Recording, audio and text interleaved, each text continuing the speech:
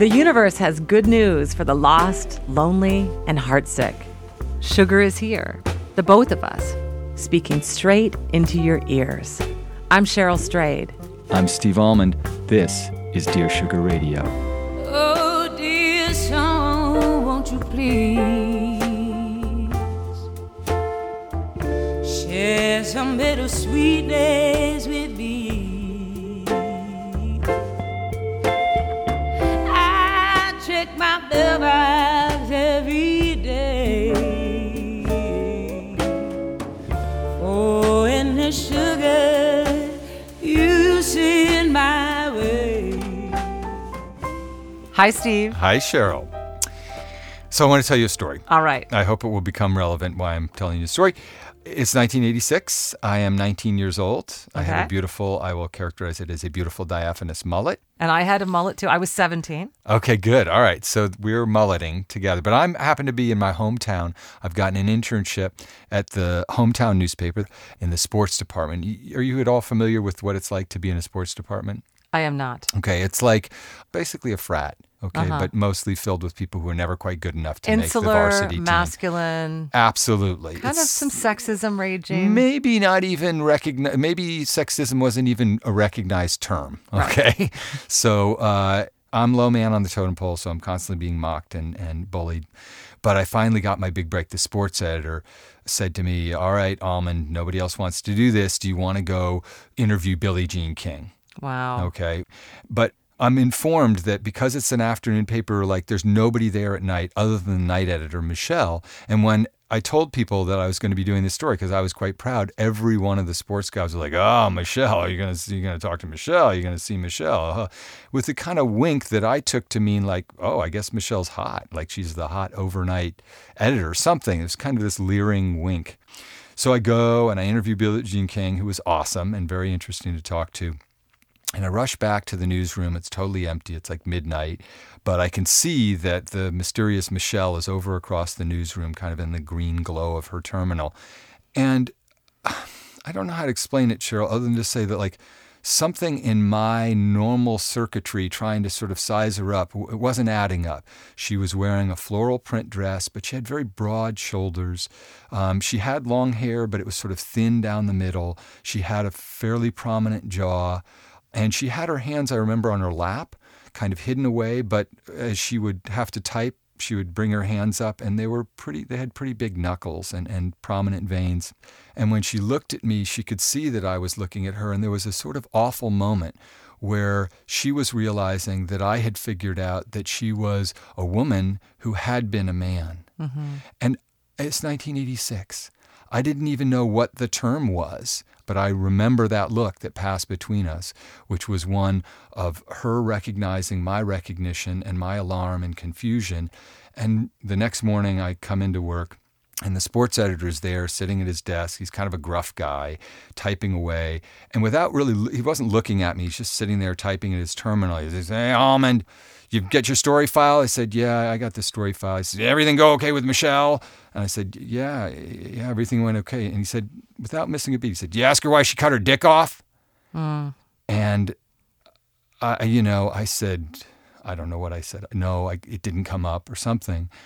But what was fascinating about that, I know that makes him sound like a jerk, and I think it was obviously a very jerky thing to say, but what I learned later started to make a little bit of sense of it, which was that night editor, Michelle, had been for many years a male sports writer and the best friend of the sports editor, or at least a good friend of the sports editor, who had wanted to make sure that she still had a job after her transition, but had put her on the night desk, or maybe she'd requested to be on the night desk.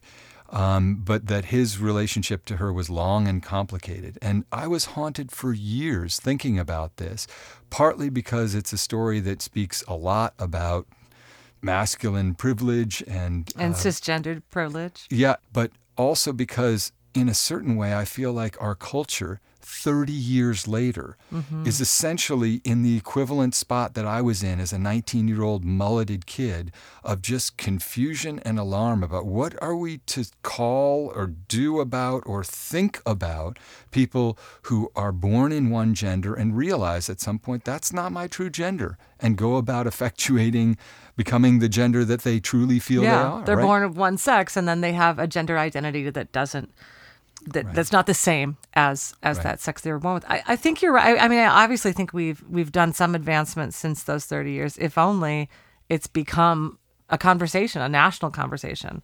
But what we do here on Dear Sugar Radio is tell people stories. Right. We receive letters from individuals who are struggling with something. And today we're going to focus on trans men. Well, we're going to talk about trans women, obviously, in future episodes. But today, the two questions and the guest we have, we're really looking at the experience of being a trans man and understanding other people's perspectives, listening carefully and deeply to other people's experiences and realities and truths and stories. That's the only way we gain enlightenment.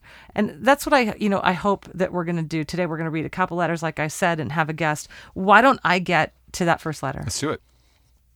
Dear Sugars, I'm a young guy in university undergoing a gender transition. Since coming out at the start of this academic year, I've never been so centered and calm. I'm happy with life. I've finally gotten to a point where I can allow myself to get into a serious relationship with someone who truly respects my identity and sees me as nothing but male. The only issue I have is that my mom is in total denial. She has known now for 2.5 years, but will not respect my pronouns or my new name. I tried to bring her along on the transition from the beginning, but after 2 years of trying to convince her that this is real, I couldn't wait any longer, and I finally started hormones. All of our arguments center on her being uncomfortable with my transition. It's framed as concern. My mom has never been happy in her life, and I cannot allow her to pull me down with her. I struggle terribly knowing that I'm betraying her perception of me and taking away her little girl. But this is who I am, and I can't do anything about it.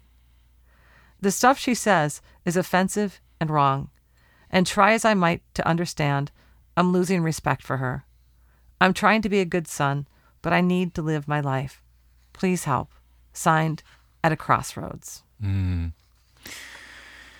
Well, I mean, at a crossroads, you're doing great for your part of it. You're not on a crossroads. You have found the right path. You're on the right path.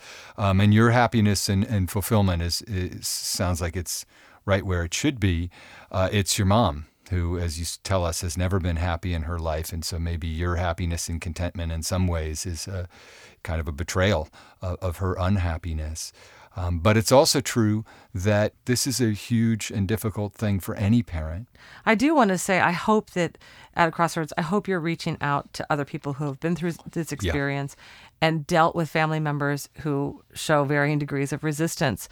And at this point, I think it might be useful for us to welcome our guest on. We have here in the studio, which is a rare treat. We usually talk to people by phone, but we have the Portland writer Cooper Lee Bombardier.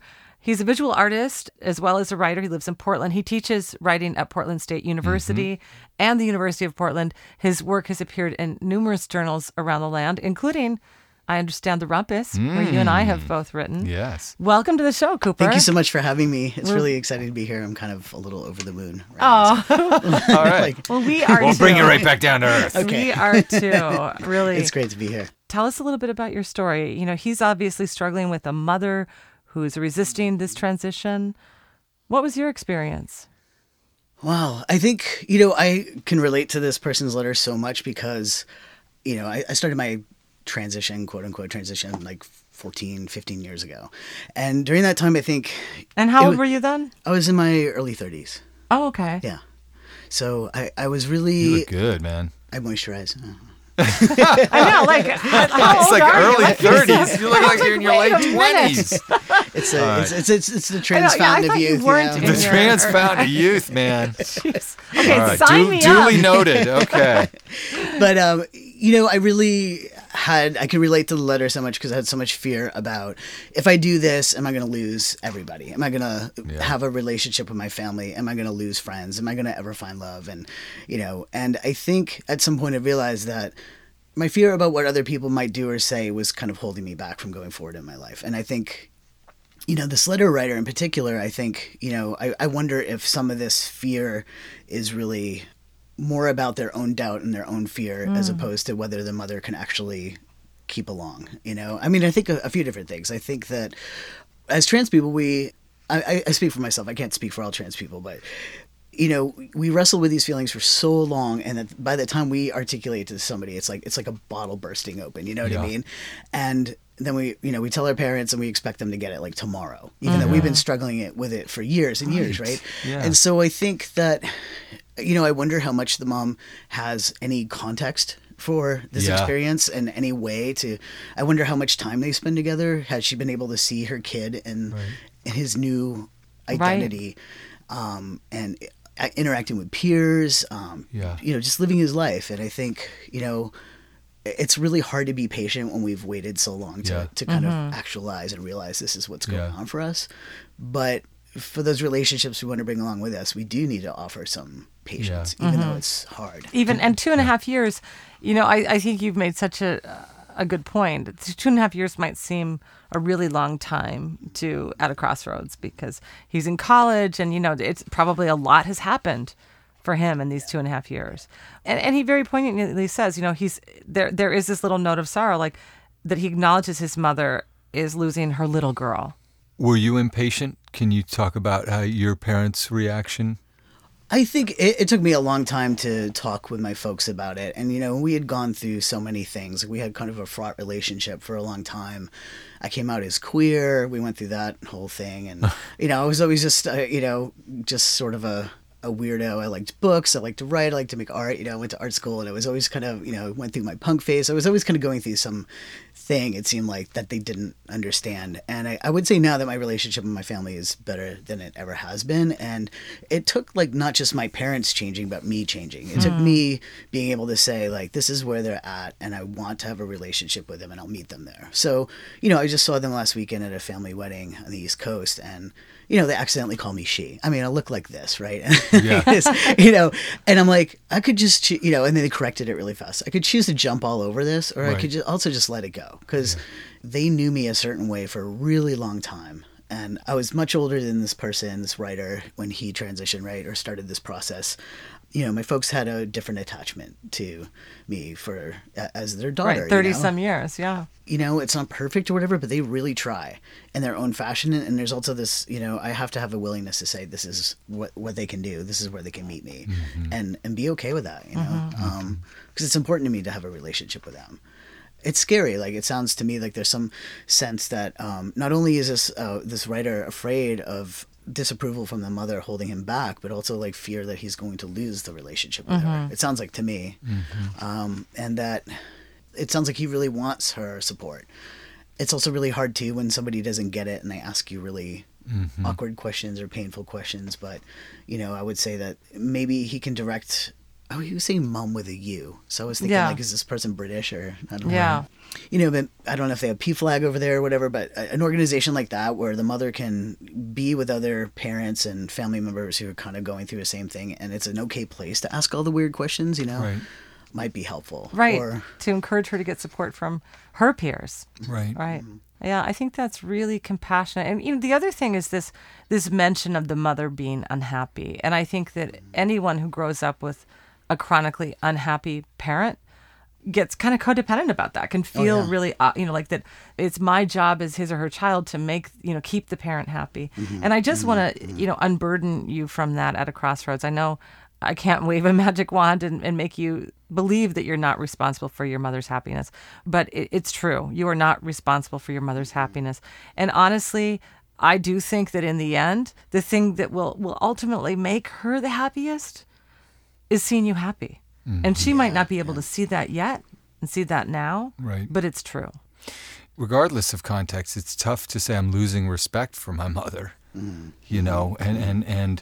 I knew that she was unhappy. She's been holding me back. I think that there's an undercurrent to this that is kind of upsetting. My mom has always been unhappy, but I'm not going to allow myself to fall into that trap. Sure. Not that she's the culprit, but that, it might be necessary for a period of time for you at a crossroads to find ballast in your life and, be patient. And as much as I love your use of the word understanding, not that it's a matter of whether your mom is going to choose to understand that this is who you are, this is the life you're leading. I was interested, Cooper, when you talked about your transition, people couldn't see it, but you sort of put it in air quotes. Is that a term that you think is not doing good work for the process? Or? No, I think it's okay. I guess air quotes, because the idea that it's just like a thing that starts and ends, right? Like in anybody's life, like you're becoming who you are, just Right. like the Judy Jetson conveyor closet, Right. that kind of, Right, you right. come out Or the other side. It's almost like saying this phase. Sure. And I mean, there's nothing wrong with it. It's just air quotes, because that's when I started a medical transition. I started using hormones. Interesting. Yeah. Okay. I But, gotcha. But you had transitioned in other ways before that. Is that what you mean? Yeah, sure. Yeah, exactly. Like I changed my name before that. I was using male pronouns with certain people in my life, like in a very kind of intimate friends, close friends and lovers and whatnot. And, kind of being like, this is how I identify. And they'd be like, okay, Right. or I don't understand, but, just sort of, these sort of baby steps of Right. like, So one thing I wonder about then, just in speaking very specifically to At a Crossroads, for 2 years he was, and probably longer than that really, realistically probably for several years, going through a transition that was emotional, psychological, and to some extent social. But the marker here is that 6 months ago or whatever, he started hormones. Was your experience that really is a moment where there can be real, a real rift? It's not just, they can't write it off as a phase. It Right. really is a physical transition that is being enacted. right. And I think, yeah, exactly. And I think that there's so many questions, and it's like, are you putting yourself at risk, your health, or like, if you're not trans and you just have no sort of disconnect from your body in that way, I think it would be hard to understand like why you would do something that would change you so much. And then as again, I can't speak for all trans people, but for me, it was just kind of like, felt like I was just jumping into a deep lake and I had no idea what was at the bottom, like I just don't know. I mean, I could research all these things. And back then when I started my process, there was not the proliferation of like YouTube videos, YouTube vlog diaries of people kind of going through their process. Like it wasn't all online. There were just some rickety old websites or some books, but there was very little out there. And so there's so much access to information, but it's still for each person a difficult journey to go through, right? And in some ways, I wonder if all the exposure in pop culture and media and whatnot, if it makes people seem like it should be easier than it is, because for each person, it's still like, you just don't know what's gonna how things will change for you. I mean, I would say that there was changes that I couldn't anticipate, and I think, in some ways for me, it was kind of like, I'm walking through a door here.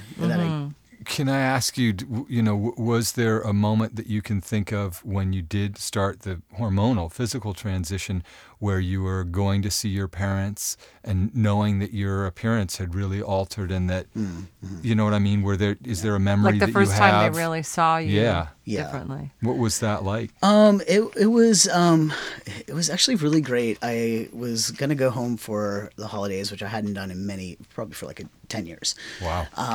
And I decided to go, and I lost a younger brother when I was 21. My 18-year-old brother was killed, and at some point I realized like I was so busy just in my own bubble in some ways about my parents that it took me a minute to realize that they've been without two of their kids for all these holidays, and the holidays might not be a big deal to me, but it's a big deal to them, and it would really mean a lot to them if I just went home. So then I was like, That's called growing up. Yep. yes, The it was idea that growing it's up. not Yeah. about just you. It's like, Yeah. it means something to Exactly. them. That's Yeah, exactly. And I think, I mean, this is maybe a tangent, but I think, transitioning was something I needed to do to grow up, and to say, this is my life and I'm going to be an adult now and take responsibility for my life. And, and so I wrote a letter and I basically said, this is what's going on. And some of you might not understand, but, I'm really excited to just tell you and in the hopes that we can be closer going forward, that you can know this about my life and that we can, reconnect. And there was like a little informational like resource pamphlet that I stuck in the envelope. And it took me so long to get the stupid letters in the mail. I made like 20 copies and addressed them to all these relatives. But I was so scared that I kept procrastinating. And when I finally sent them in the mail, I just pictured like one of my relatives like going to the mailbox and getting the letter as I walk up and being like, what the hell? But that's not what happened at all. You're so brave. That's not what happened at all. You're so brave to do that. That's wonderful. And the thing was, I realized, some of my relatives were just, maybe a little bit less enthusiastic than others. And that's totally okay. I don't take it personally. But, my grandmother, who's like in her 80s, was just like, why haven't you been around for so long? It really means a lot to your folks that you're here. Yeah. And my Aunt Cecilia, who's like my hero growing up, 3 years older than me, I like totally idolized her, was just amazing. And just wrote me an email the next day and just said that she was so happy to see me. And it really meant a lot to her that I was there. And my letter was brave. And I mean, it was just above and beyond supportive. And because they love you. Yeah, and I realized that I was just I was so afraid that I just assumed everybody would want to reject me, and all I could say to this writer that I think his mother might have more of a capacity to embrace than he understands, but I think it's going to take time. I think it'll take time for her to have a context for what's happening. Yeah. So here's my question. It sounds like unexpectedly, beautifully, your family was warm and embracing, more than you expected. But I've got to imagine that you've talked with friends, other people who have transitioned, who have met with less happy results when they met with their families and tried to go through the same process, sort of arc of understanding. Are there stories that you can think of from friends? Yeah, I have many, many friends who have not had such a positive experience and who... for some folks, it's this idea of like, I'm not going to put myself in a position where people are going to treat me badly. So for them, it's a boundary. Like, I'm going to not engage. Other folks have been really rejected, and that's and that really happens, and it's really hard. And should that happen with this writer, I think it's really important to kind of ground himself, like you said, that idea of like creating your own base in your own life and kind of or ballast, I think was the word you used. And also really just shoring up with like chosen family and friends. For me, it was really important when I went through a time where my relationship was not great with my folks. It was really important to kind of keep that avenue open, that it could transform at some point.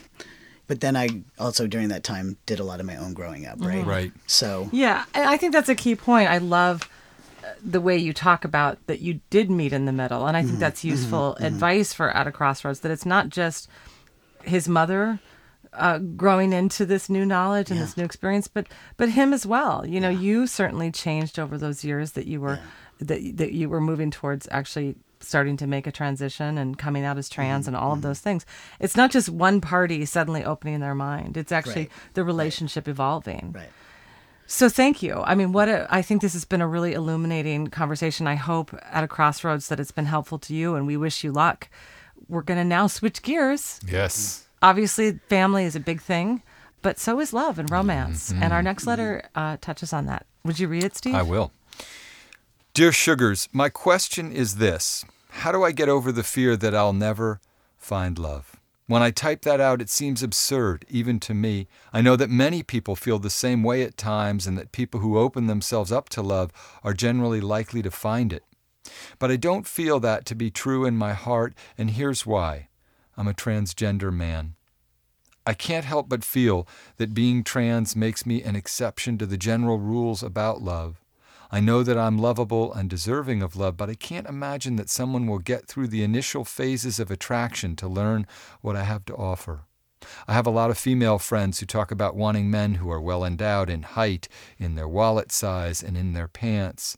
Obviously, I'm out of luck on the last one, but I'm also out of luck on the others. I'm 5'2" because I went through female puberty, and I make social worker pay. I've internalized the message that no woman is going to be attracted to me as I am, so what good is my great personality? I imagine women say these things partly to flip the typical narrative of men placing impossible standards on women, and I get it, but it kills my self-esteem. I've been in therapy before and throughout my transition, and so I've attempted to work on my self-esteem issues, but regardless of the progress I'm making, every failed attempt at courtship sets me back to hopelessness. If giving up on love were an option for me, I probably would have done it by now, but my big heart won't quit. I want to be a warrior for love, as Cheryl suggests, but right now I feel like I ran into battle without my armor. Can you please help me figure out how to defeat the monster that is hopelessness? Sincerely, aspiring warrior for love. As the person who wrote that phrase, be a warrior for love. Yes. Aspiring warrior for love. I want to say you are a warrior for love. The whole message is about running into battle without your armor. That's what being a warrior for love is. It's about being vulnerable. It's about taking risks. It's about being brave and emotionally intelligent and not trying to find adversaries. It's trying to really open your heart. And you've done that beautifully. So that's the first thing I want to say. Okay. We're going to scratch out aspiring. We're going to give you, what do we give warriors for love? Do they get knight them with the. They get a knight. Yes. We'll knight them. So Cooper, will you please tell us about your love life? Have you struggled? By the way, it doesn't matter who the guest is or what the subject is. That's like the second question Cheryl asked. So just tell us about it. I know you're grieving right now, but tell us about your love life. And obviously, too, like the first thing I want to say, just, as a cisgendered person, we all have this kind of fear. This isn't just about being a trans man, that like, am I going to be loved? Is the way I appear, are these things going to be barriers to, when I'm looking for love? So I want to say that this is a really universal conundrum. Oh yeah. And then she wants to ask you about your sex life. It's pretty awesome. Oh wow! All right. That's great. I love it. I just got married. I saw, yeah. And congratulations. Thank you. And I feel really lucky. And I would say that I definitely had a lot of failed attempts along the way. And I'm with somebody who it's just so good that I can't even believe it's possible. But there were a lot of turkey relationships. You're totally drunk on it. Okay, you're like a newlywed. I mean, it's not holy easy. Crap! Right, but now put yourself in the in the position of this guy. He's really feeling like there's no way I can measure up. Love is not out there for me. Right. How do I keep from making every failed attempt at courtship set me back to hopelessness? Did you go through a phase where you felt like, okay, I've made this transition, I know who I am, but like, is anybody gonna love me? But this is really specifically about his height, I think, right? And his income and income. And it's a lot of stuff. Yeah, but these are two things that we highly associate with masculinity and being a man. You make money, and you're the sort of tall, dark, and handsome. And so these are two very specific issues that he's I think afraid of. This writer, warrior, like you said, already a warrior, is so eloquent and emotionally intelligent, and it's such a beautiful letter. And I think that it's just part of the process of you kind of go out there without your armor and you get squished, and I sometimes I feel a little bit bummed about some of my failed relationships, but then I also think about, well, where did it bring me, like in terms of my evolution as a human being and my ability to relate to others. It might not have worked out, it might have been painful, but it did kind of push me along on my path of being a person and able to do better, and I think the willingness to just go and keep trying is the right thing, and I think so many of us, we have our list of perceived inadequacies that we carry around with us, and we're like, oh, this isn't going to work because, I don't have any money, and I'm this short, or I weigh this much. I have this much hair and not enough hair, like this much money, or, right. I mean, part of what I would say, and this is sort of like the old punk me, is just like spending less time listening to those messages, right? Yeah. Like in the friends might be lovely people, but they seem to be kind of caught up in the messages of like, this is what I need to find in a man. Right. And, and to the extent possible, tune out those messages and spend time in places where people are kind of exhibiting other values, this person's values as a social worker, they obviously want to make a difference in the world and care for other people. Is there, a place or things that they can do where they're going to engage with people who are going to see all these really wonderful qualities about them. Yeah. Yeah. Part of the difficulty for you, aspiring warrior for love, is like you might have to step away from people who, for reasons that, you don't have to be angry at them or blame them, but don't listen to them go through their stupid Cosmo quiz list. Because that's a game. And I think we answer this question over and over. Am I too fat to be loved? No. Am I too poor to be loved? No. Am I too, fill in the blank to be loved? The answer is communist always no. to be loved for me. Too much of a Marxist to be loved. Right. No. I also think it's true that some people are going to not want to date you because of your height. And what's kind of cool and beautiful about that is think of it as like a winnowing process. Yes, you don't want to date those people anyway, right?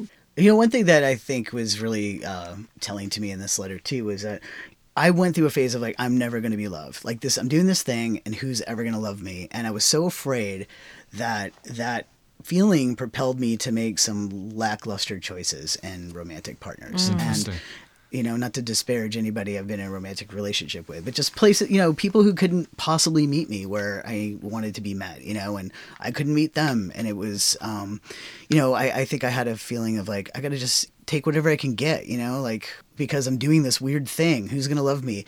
And I don't hear that from this writer, which I feel like puts him like light years ahead of me, but just, that he has a really great sense of self-esteem and self-awareness and self-knowledge. And, I sort of feel like we should just like send out his email address. I think he's going to get a lot of dates after this. Yeah. Yeah. It's so funny because I have to say, I keep thinking about this letter I answered when I was writing the Dear Sugar column. And it was this man who signed his name Beast. He was born with this disease that had made half of his body not grow at the natural rate, and he was in a wheelchair, and he had a significant physical deformity, and which is the reason he called himself Beast. He said, I look like a beast. And he's like, most people are not going to love me. They're going to actually be physically repulsed by me. Should I just give up on love? And I said, absolutely not. I will never give you permission. He asked me for permission to give up on love. So many people read that letter. And one of the first things that started to happen is I started to get emails from people saying, listen, will you please give Beast my email address because I want to talk to him. And what was funny is he didn't say in his letter if he was gay or straight. So I was like, listen, I don't know. I got lots of options for you, right? So 6 weeks passes and he writes to me. And so I said, listen, all of these people have said that they would like to get in contact with you. And can I give you these email addresses? And he says, well, I'll do it for you because, you said that I have to be brave. So, okay, this makes me, I'm mortified, but, so I did it. And then another like a year or more passes. And I come out as Sugar and my book, Tiny Beautiful Things, comes out and I'm on my book tour. And I'm in this independent bookstore in D.C. What's it called? Politics and Prose. Politics and Prose. And this lovely young woman approaches the table and she's got tears in her eyes and she says, I need to thank you for introducing me to my boyfriend. And I looked up at her and I said, who's your boyfriend? And she said, Beast. Oh my God, it's so cool. And all these people around her in the line, like burst into tears. And it was just such a beautiful, end to that story. And I don't know what happened next, I don't know what happened next. Warrior for Love is now expecting big things from you, Cheryl Strayed. I know that he found love, and when we find love, we sometimes lose love. But get in the game, warrior. Yeah. But get in the game. Stay in the battle without the armor and see what happens. Make sure you're on we're just going to mangle this military metaphor, but the right battlefield. Yeah. Stop treating yourself as damaged goods and figure out that some beauty is out there waiting for you and wants what you have, which is knowing who you are, humility, the strength to go through all the stuff that we recognize in the first half of the letter that makes these sort of superficial markers feel to us listening from a distance very trivial. Yeah. Right. And I think, and that's a great point too, that if these coworkers are kind of buying into this idea of like, the Mr. Right magical unicorn person who's going to come and do all these things, look this certain way and be like, 6'3", and maybe there's love right under his nose and he's kind of like not seeing it. So you said you just got married. I did. Can you tell us, how'd you find love? We were actually introduced by mutual friends. We're like, you have to meet each other. And what was so great is that she just totally engaged my brain. And we had many, many conversations about, issues that we're both really passionate about. And I was like, this person is so hot. Right. Right, yeah.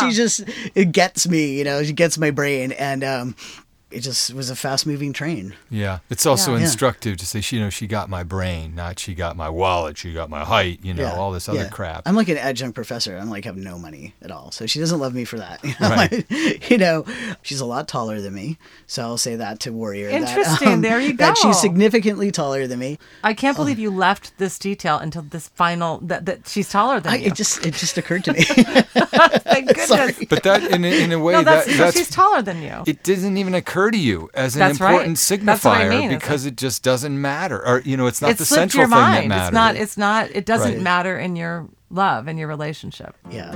That's beautiful. And you guys are obviously going to be tremendously wealthy. She's an academic. You're I'm a in writer. academia. We're That's a just, writer. That's we're, right. We're rolling Right. in it. Yeah. Well, Cooper, thank you so much for joining you. us today. Yeah, it was such a wonderful pleasure. talking to you.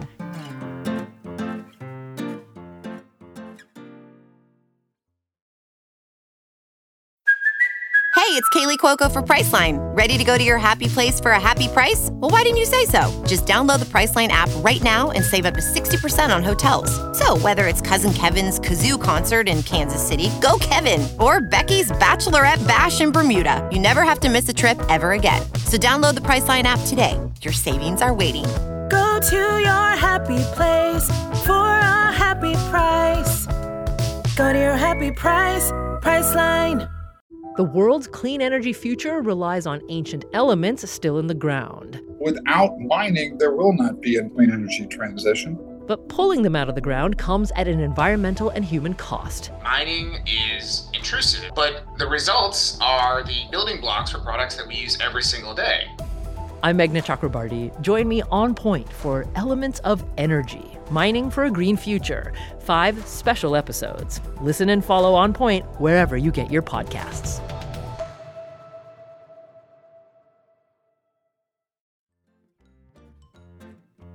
What a delight Yeah. to talk to Cooper. As he was talking, and I just loved what he had to say, that it's about the brain. You fall in love with somebody's mind. You fall in love with their personality. You fall in love with, their values to some extent. But, he also said that about family. His grandmother said, Yeah. I miss you. Right. I love you. And it was, in general, his family's reaction. Right. Maybe not immediately, but eventually. And all of Yeah. these external things don't Yeah. so much matter when we really love someone. Yeah.